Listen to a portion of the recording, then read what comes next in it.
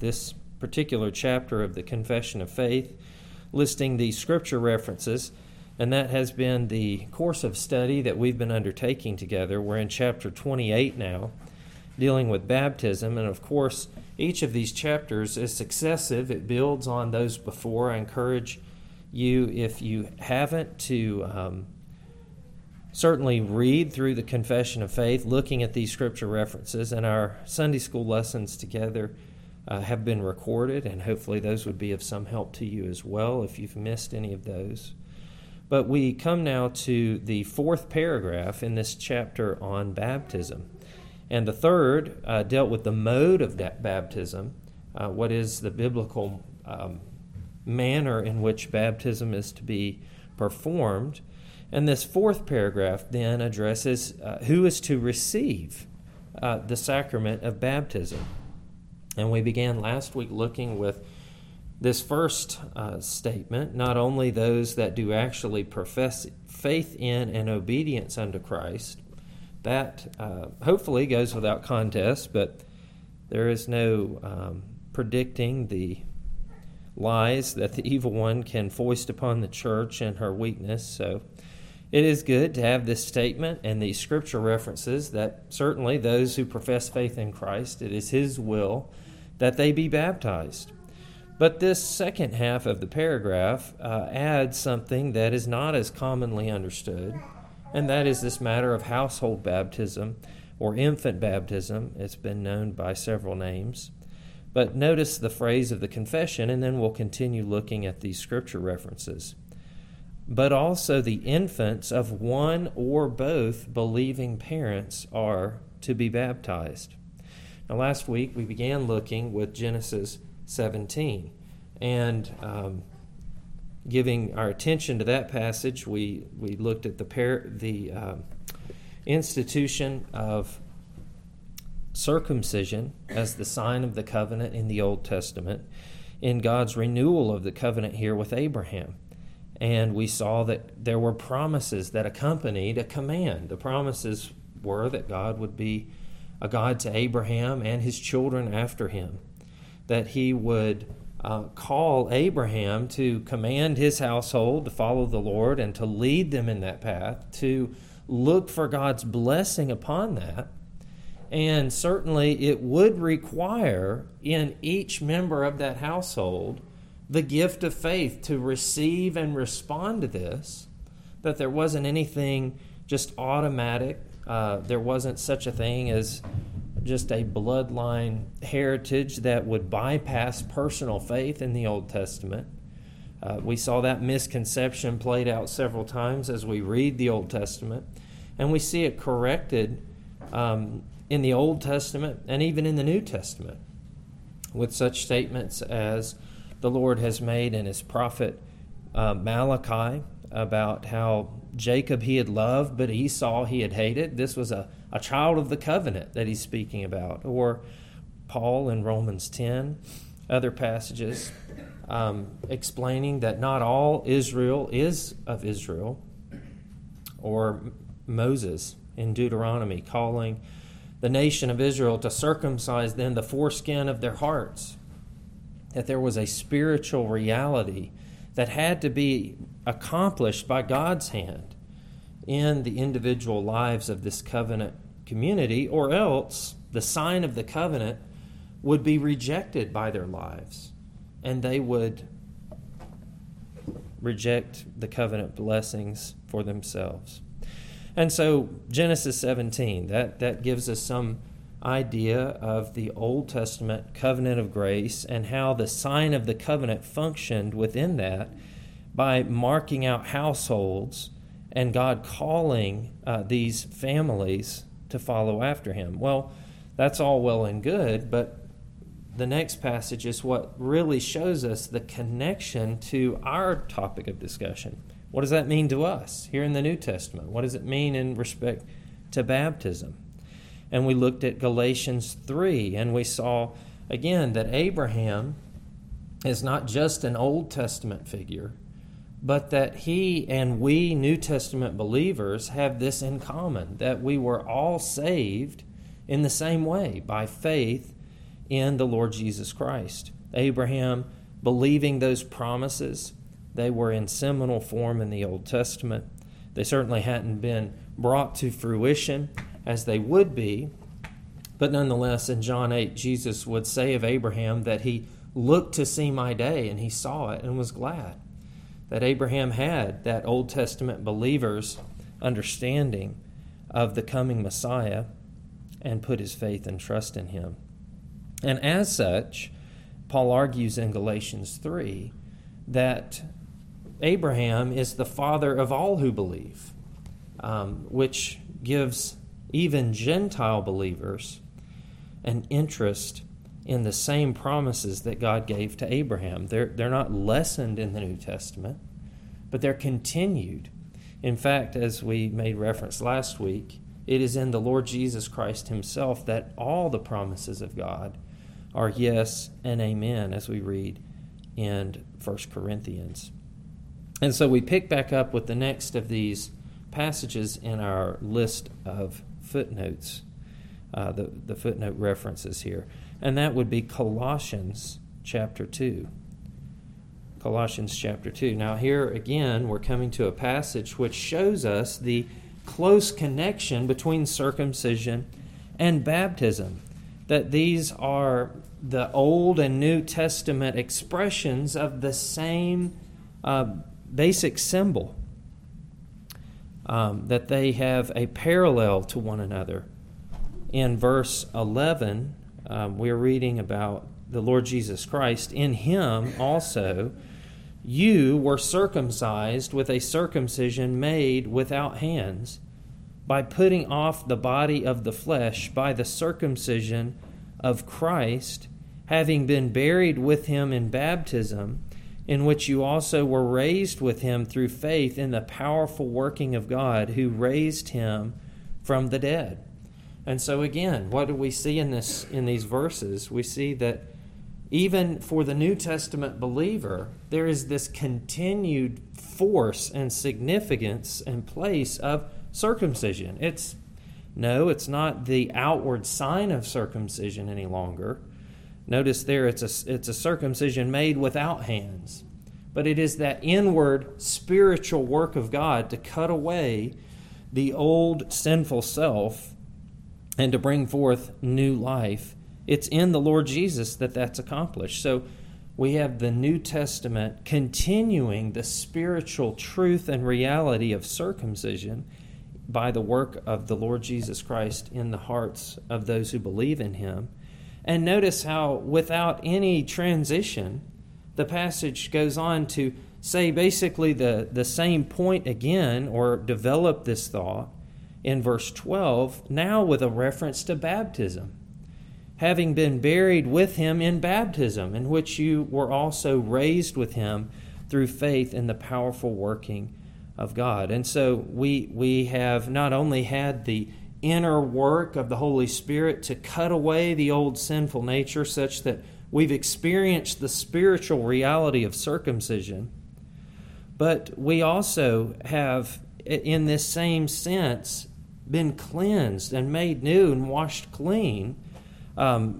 We've seen the old sinful man joined to Christ, nailed to the cross with him, buried with him, put to death in him, and raised to newness of life. So the old man dying and being put off, and the new man being brought forth in the Lord Jesus Christ.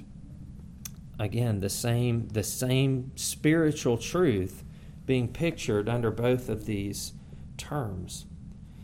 Having been buried with him in baptism, in which you were also raised with him through faith in the powerful working of God who raised him from the dead. And so what we see from this passage is, taken together with these others, that baptism is not of some different order from circumcision, that it represented a very similar, if not the very same, work of God in the spiritual lives of his people, to put to death the old sinful nature, to wash us clean from it, to join us to Christ, that in newness of life then we might walk through faith in the powerful working of God. Notice in verse 13, and you who were dead in your trespasses and the uncircumcision of your flesh. So we've switched back to this language of circumcision now. You who were dead in your trespasses and the uncircumcision of your flesh, God has made alive together with him, having forgiven us all our trespasses by canceling the record of debt that stood against us with its legal demands. This he set aside, nailing it to the cross. He disarmed the rulers and authorities and put them to open shame by triumphing over them in him. And so both circumcision and baptism are outward signs that point to and represent an inward spiritual work that Jesus alone can accomplish. It's a circumcision not made with hands. And in the same way, it's a baptism, as Peter would say, it's not the water that cleanses the outward dirt from the flesh, but we're talking about that spiritual cleansing that Christ alone can do by the work of his Spirit. And so they both stand for and point to this same work. All right, let's look then to Acts chapter 2. And we see this in this instance of Peter's sermon there on the day of Pentecost. They are now standing in the New Testament. Christ has come and lived and died and been raised from the dead, and now in force is this new covenant symbol, this covenant sign, the sign of baptism, which Christ has appointed as the sacrament for the New Testament church of admission to the covenant people of God, of recognition of that spiritual work that God must do within each of us that we might be saved. This is what he had commanded in the Great Commission, that there was to be baptism of these who were made disciples of the nations. And so at the conclusion of Peter's sermon, what does he say to these who have, up to this point, rejected the mercy of God and committed great sin against him? In verse 36, let all the house of Israel therefore know for certain that God has made him both Lord and Christ, this Jesus whom you crucified. Now when they heard this, they were cut to the heart and said to Peter and the rest of the apostles, brothers, what shall we do? Now, just bear in mind, this is the very conclusion, the very culmination of the whole chapter of the Old Testament history, which was marked by successive rejections of the mercy of God and increasing periods of judgment, exile, and so forth. You see this as you read through the prophets especially. And now, as Jesus would teach in that parable in his earthly ministry, the Old Testament period is compared to the owner of the vineyard sending the servants to collect from those that he had given the vineyard to. And what did they do? They reject those servants. They cast them out. They beat them. What's the conclusion? The final step of that saga, it is for the master to send his son. Surely they'll respect him. Well, of course, what do those wicked tenants do? They say, well, here's the son. He's the heir. We'll kill him and have this for ourselves. And that's what happened in the crucifixion of the Lord Jesus. God's own people had, in a final act, rejected God's purpose of redemption for them in the sending of his son. There's nothing else you could do to more definitively put yourself outside of the covenant mercy of God than to kill the son that he sent to call you back to himself. And so that's what they realized they've done. They realized that Jesus was God's son. That's what Peter's been preaching and pressing upon them. And they're cut to the heart in verse 37. I mean, what hope can there be? What can we do? We're the tenants that have killed the son now. And so that's the context then for verse 38. Peter said to them, repent and be baptized, every one of you, in the name of Jesus Christ for the forgiveness of your sins, and you will receive the gift of the Holy Spirit. So here's the amazing grace of God, that there is another page to turn to after these tenants have killed the son. Jesus ends the parable there because he's preaching to these who were standing in that place, conspiring that very thing, calling them to repentance, bring conviction upon them. They harden their hearts. They actually do it. But nonetheless, here is the apostle of the Lord Jesus, the one sent by him, Peter, saying, there's still an offer of mercy. You must repent. And notice, he calls them to be baptized. You need to put upon yourself the mark of God's covenant people now. You had rejected that covenant in its very person in the Lord Jesus Christ, but he will receive you back. Repent and be baptized. You will receive the gift of the Holy Spirit. Now notice verse 39, and this is where our reference really comes in thinking about what has just happened with respect to who is to receive the sign of the covenant. Notice how this Old Testament concept of God's covenant mercy, it's not contracted, it's not withdrawn, it's not more limited than it was, but basically the same idea as when God had proclaimed that renewal of his covenant with Abraham in Genesis 17. Here we see the same language in verse 39. For the promise is for you and for your children, and for all who are far off, everyone whom the Lord our God calls to himself. And so we have this very familiar sounding language that we've seen through the Old Testament with Abraham and then those who followed him. God is still offering his covenant mercy to households. He calls these people to recognize God's covenant mercy is for them and for their children. All right, let's look at Romans chapter 4, verses 11 and 12. And again, this helps us understand Abraham's standing and place, what significance his life and God's covenant dealings with him have for us, that it carries over from the Old Testament to the New Testament when looking at Abraham's life of faith in the Messiah. And this has significance for how we view not only the place and significance of circumcision, but also of baptism and of how we would understand our relationship to the promises God gave to Abraham. And so in Romans chapter 4, he's speaking about the blessing of justification by faith alone, that it's our faith in Christ that causes God to look to Christ and his righteousness and pronounce us justified. That is the sole instrument by which we are declared righteous in God's sight. In verse 5 of Romans 4, to the one who does not work but believes in him who justifies the ungodly, his faith is counted as righteousness. Just as David also speaks of the blessing of the one to whom God counts righteousness apart from works. Blessed are those whose lawless deeds are forgiven and whose sins are covered. Blessed is the man against whom the Lord will not count his sin.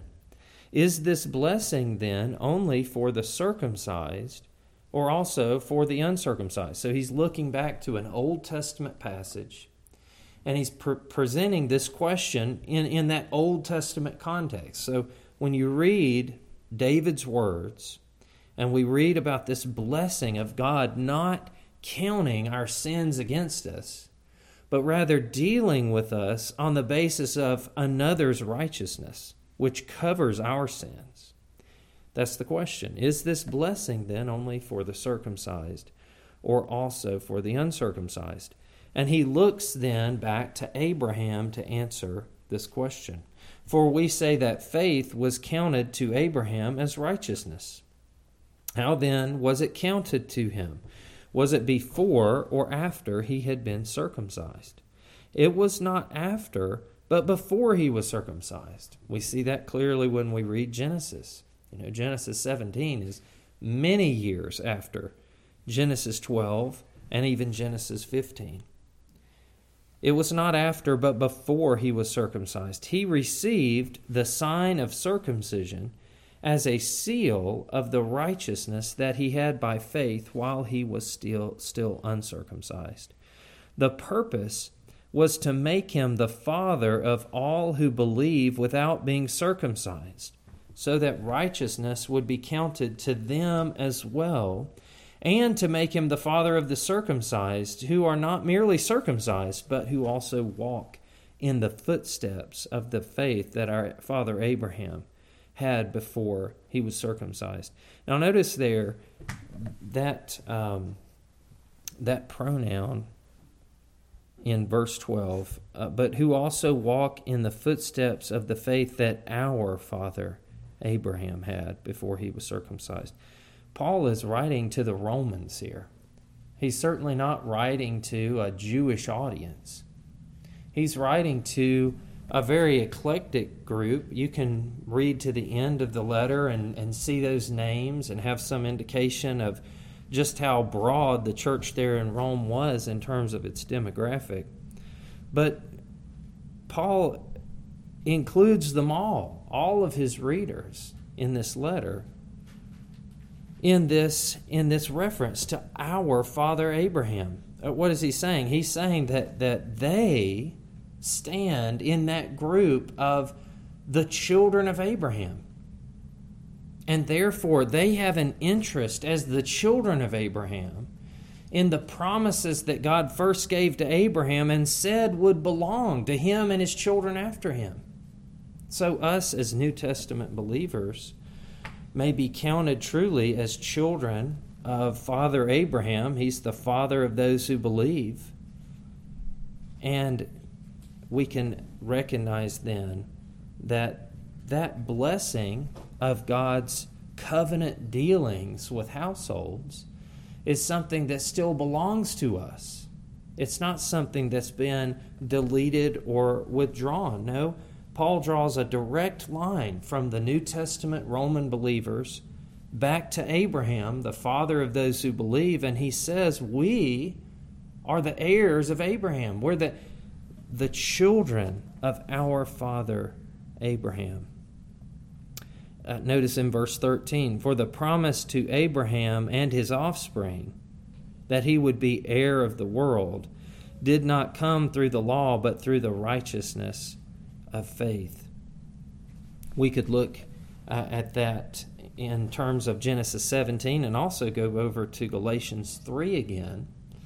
But this reference to the promise being given to Abraham and to his offspring. Who did the promise belong to then? It belonged to Abraham, and it belonged to his offspring. And that term is deliberately inclusive of all those who would be the children of Abraham, truly the children, as we read, not just the children that were circumcised, but those who would walk in the footsteps of the faith. Those are the offspring of Abraham. But Galatians 3 helps us understand that even more clearly by pointing that the seed or the offspring that Moses wrote about in Galatians 17, that Abraham heard about in the promise of God, was personal. He says he doesn't refer to seeds, but to seed, that is, not to many, but to one. And he points to the Lord Jesus Christ as the seed of Abraham, who would truly own as the heir all of these blessings. And so nothing has been lost. All has been conveyed to the Lord Jesus, and all is therefore ours who believe in Jesus. We are the heirs of Abraham, and he is our father. So again, it would require a very clear, explicit statement in the Scriptures at this point to correct this, for us to not understand and see that particular aspect of the blessings and the promises to Abraham being continued. And that's not what we see. When Peter is addressing his audience there in Acts 2, They are from an Old Testament background. They're there in Jerusalem. And rather than saying, now this is very radical, sharp left turn in terms of how things have always been, Peter reiterates that household nature of the covenant mercy of God. The promise is for you and your children after you.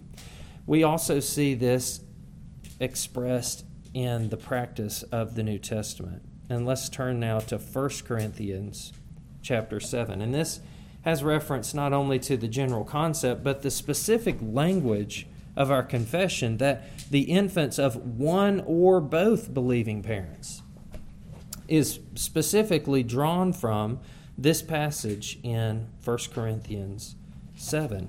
He's speaking with respect to marriage, when a husband and a wife should continue on in marriage covenant, and those few exceptions where the marriage covenant has been ended in God's sight. And notice here in verse 10 of 1 Corinthians 7, to the marriage I give this charge, not I but the Lord. That is, Paul is here going to recount something that the Lord had previously explicitly taught in Matthew 19, etc. To the married I give this charge, not I but the Lord. The wife should not separate from her husband, but if she does, she should remain unmarried or else be reconciled to her husband, and the husband should not divorce his wife. That is, in every case except those few exceptions, what does Jesus teach in Matthew 19? That the covenant bonds persist. And if you have a case that doesn't rise to the level of what God would recognize as a breaking and a severing of those covenant bonds of marriage, they persist.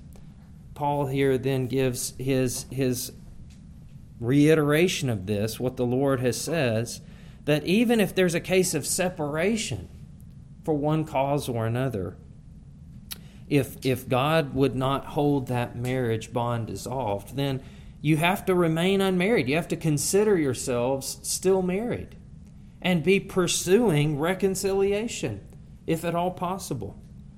You should remain unmarried or else be reconciled. The husband should not divorce his wife. So this same teaching of the strength of the covenant bonds of marriage. Now in verse 12, this is where Paul begins to deal with a situation that Jesus had not addressed. Now, what's unique about this? Jesus' teaching on marriage in Matthew 19 was addressed to the covenant community of God's people. That's who he was addressing. He was addressing the case of the scribes and Pharisees bringing in all of their exception clauses and wedging in huge scenarios that were not envisioned within the covenant community of God's people. That is to say, between a believing husband and a believing wife, or at least professing believers there in the Old Testament community of God's people. Now Paul is encountering a new situation in this sense, that there were in those days, there are still to this day, with the offer of the gospel to the nations, you would have some occasions where one or the other of the two spouses would express faith in Jesus Christ, would respond to the gospel, but the other would not. And that created some tensions and some scenarios that Paul is now, under the inspiration of the Holy Spirit, going to address. And so that's the context. That's what is different. In verse 12, to the rest I say, I, not the Lord. He's not saying, now I'm not filled with the Spirit of the Lord. This isn't the inscripturated Word of God now. No, what he's identifying is this is a new situation. This is something that the Lord hadn't previously addressed. To the rest I say, I, not the Lord, that if any brother has a wife who is an unbeliever and she consents to live with him, he should not divorce her. In other words, it isn't sufficient to dissolve the marriage covenant if one or the other of the spouses come to faith in Jesus Christ. That's not, even though that's a very tense situation. There are certainly tensions that arise if one has committed their life to Christ and the other has not. But if they consent to live with the believing spouse, he should not divorce her. In verse 13, if any woman has a husband who is an unbeliever and he consents to live with her, she should not divorce him. For the unbelieving husband is made holy because of his wife, and the unbelieving wife is made holy because of her husband. Now, again, in verse 14, we don't want to misunderstand what is being spoken of there. It's not to say that one person's faith can count for two people that will both go to heaven because I'm a believer, for example. No, they must experience the work of God in their heart. They must come to faith in Christ. We see that down in verse 16. For how do you know, wife, whether you will save your husband? Or how do you know, husband, whether you will save your wife? So we're not talking about one believer being sufficient to carry the whole household on a single person's faith into the grace of God. But there is something short of that is significant in God's sight. He now views that household differently because there is a believer in it. That's the sense in which this term holy is being used. There is something that they have been marked out differently than they were. They've been set apart, that sense of the term holy. It's reminiscent of the old Levitical laws about who might eat of the priest's food in their household. And you can go back and read those instructions, but various relatives of the priest could eat. An unmarried daughter could eat. A daughter who had gone and married someone who was not a Levite was not to eat. But then if her husband died and she came back to live with her father, she might eat. And so they were being treated and permitted, given some provision by God's hand, by virtue of their relationship with one who was in the service of the Lord. That was certainly in an outward sense with respect to physical food in the Old Testament economy. But here in the New Testament, we have something similar in this view of how one believing spouse does cause God to view differently an unbelieving spouse, such that he says they are made holy. Notice the conclusion then. Otherwise, your children would be unclean, but as it is, they are holy. God has set them apart also for his special favor, to, again, receive the blessings of being counted a covenant household in his sight, where they should be receiving the expression of the gospel and seeing the gospel lived before them, and being in the presence of the work of the Holy Spirit in this parent who is a believer in Jesus, all of which, by God's grace, would contribute to them, hopefully, receiving and believing the gospel themselves. And God would count them as a covenant household. And their children are to be marked out as such. And that's the point, then, of the reference in our confession of faith to this. It's a good passage that shows us that there is a significance and an importance, an impact, if you will, upon your household, your family, simply by virtue of one of the two parents becoming a believer in Jesus. As Paul writes here, it makes your whole household marked out in this sense, made holy, marked as holy, recognized as holy.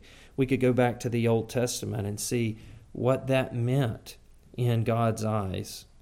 And we would see passages such as in Ezekiel 16, where the Lord would reproach his people for how they treated his children. He counted them as belonging to him in a special way and under his special protection. And their sin was aggravated by the fact that it would be a sin to do what they were doing to any child. But God says, these were my children that you took and sacrifice to your pagan gods.